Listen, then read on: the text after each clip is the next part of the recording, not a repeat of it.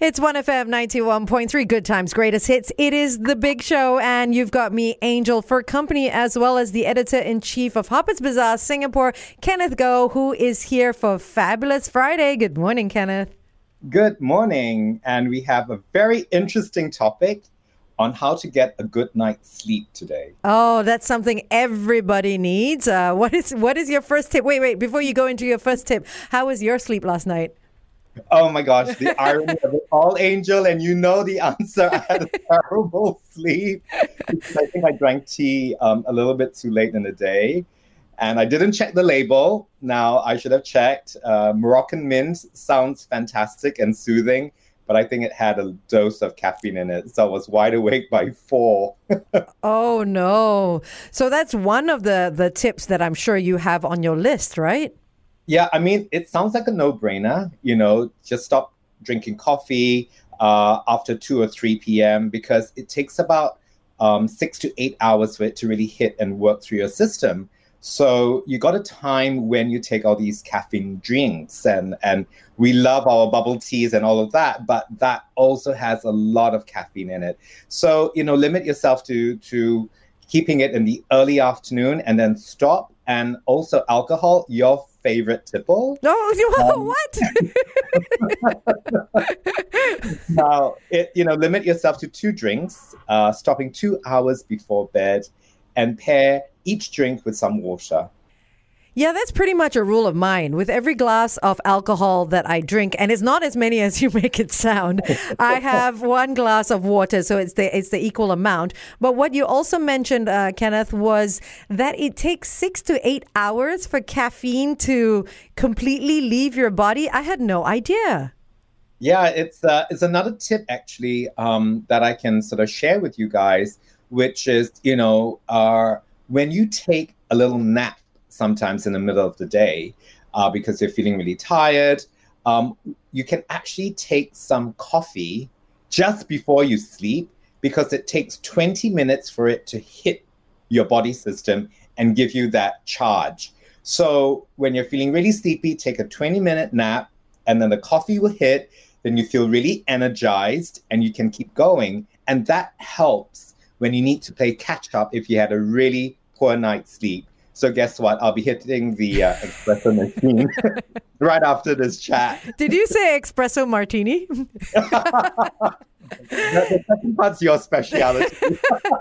No, but you know what was really interesting that you mentioned as well, with bubble tea being such a trend now, I think not a lot of people realize how much caffeine there is in it, because I've seen people walking the streets drinking these things in the evening, and a lot of people always complain about having issues falling asleep. So that could be a big culprit of it.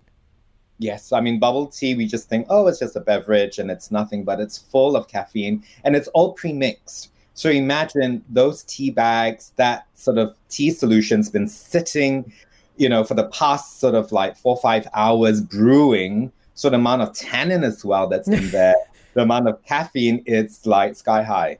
Yeah, that's true. That's very true. Okay, what else do you have? One more tip. Well, follow the 2020 rule. I know this is something that you kind of do as well, and you have something to share with us on that.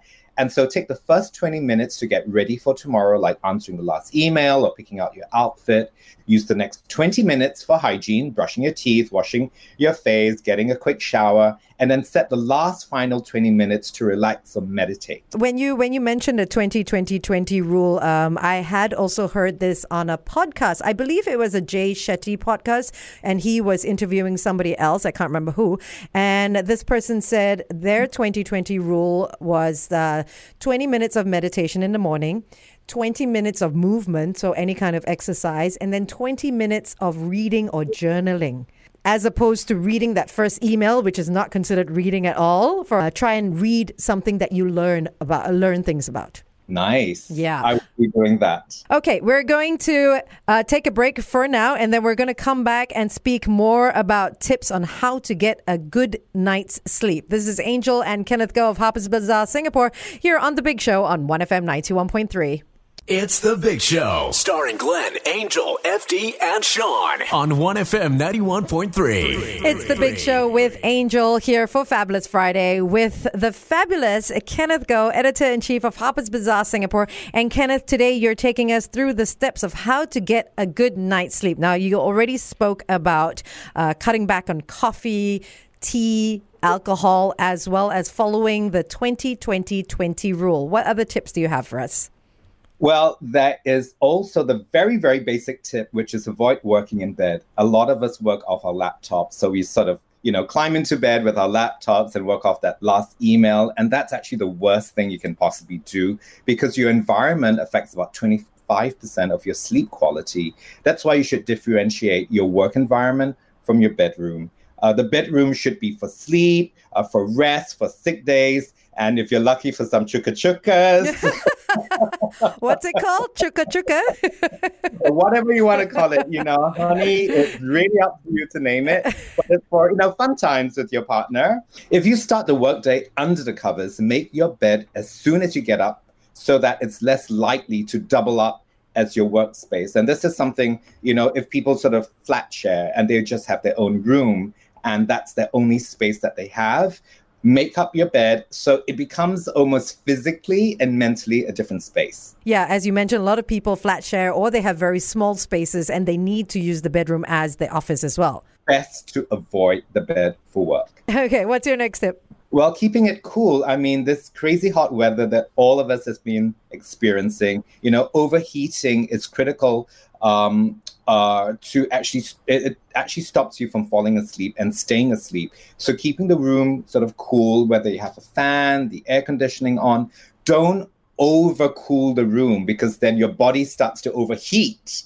to try to keep itself, in the right temperature under the thick duvets. So I would say, keep sleep between 20 to 22 degrees. That's super comfortable. And also wear wonderful cotton material when you sleep. That's the best thing to actually soak up the sweat. And it keeps you, nice and cool without being shivery cold or extremely hot.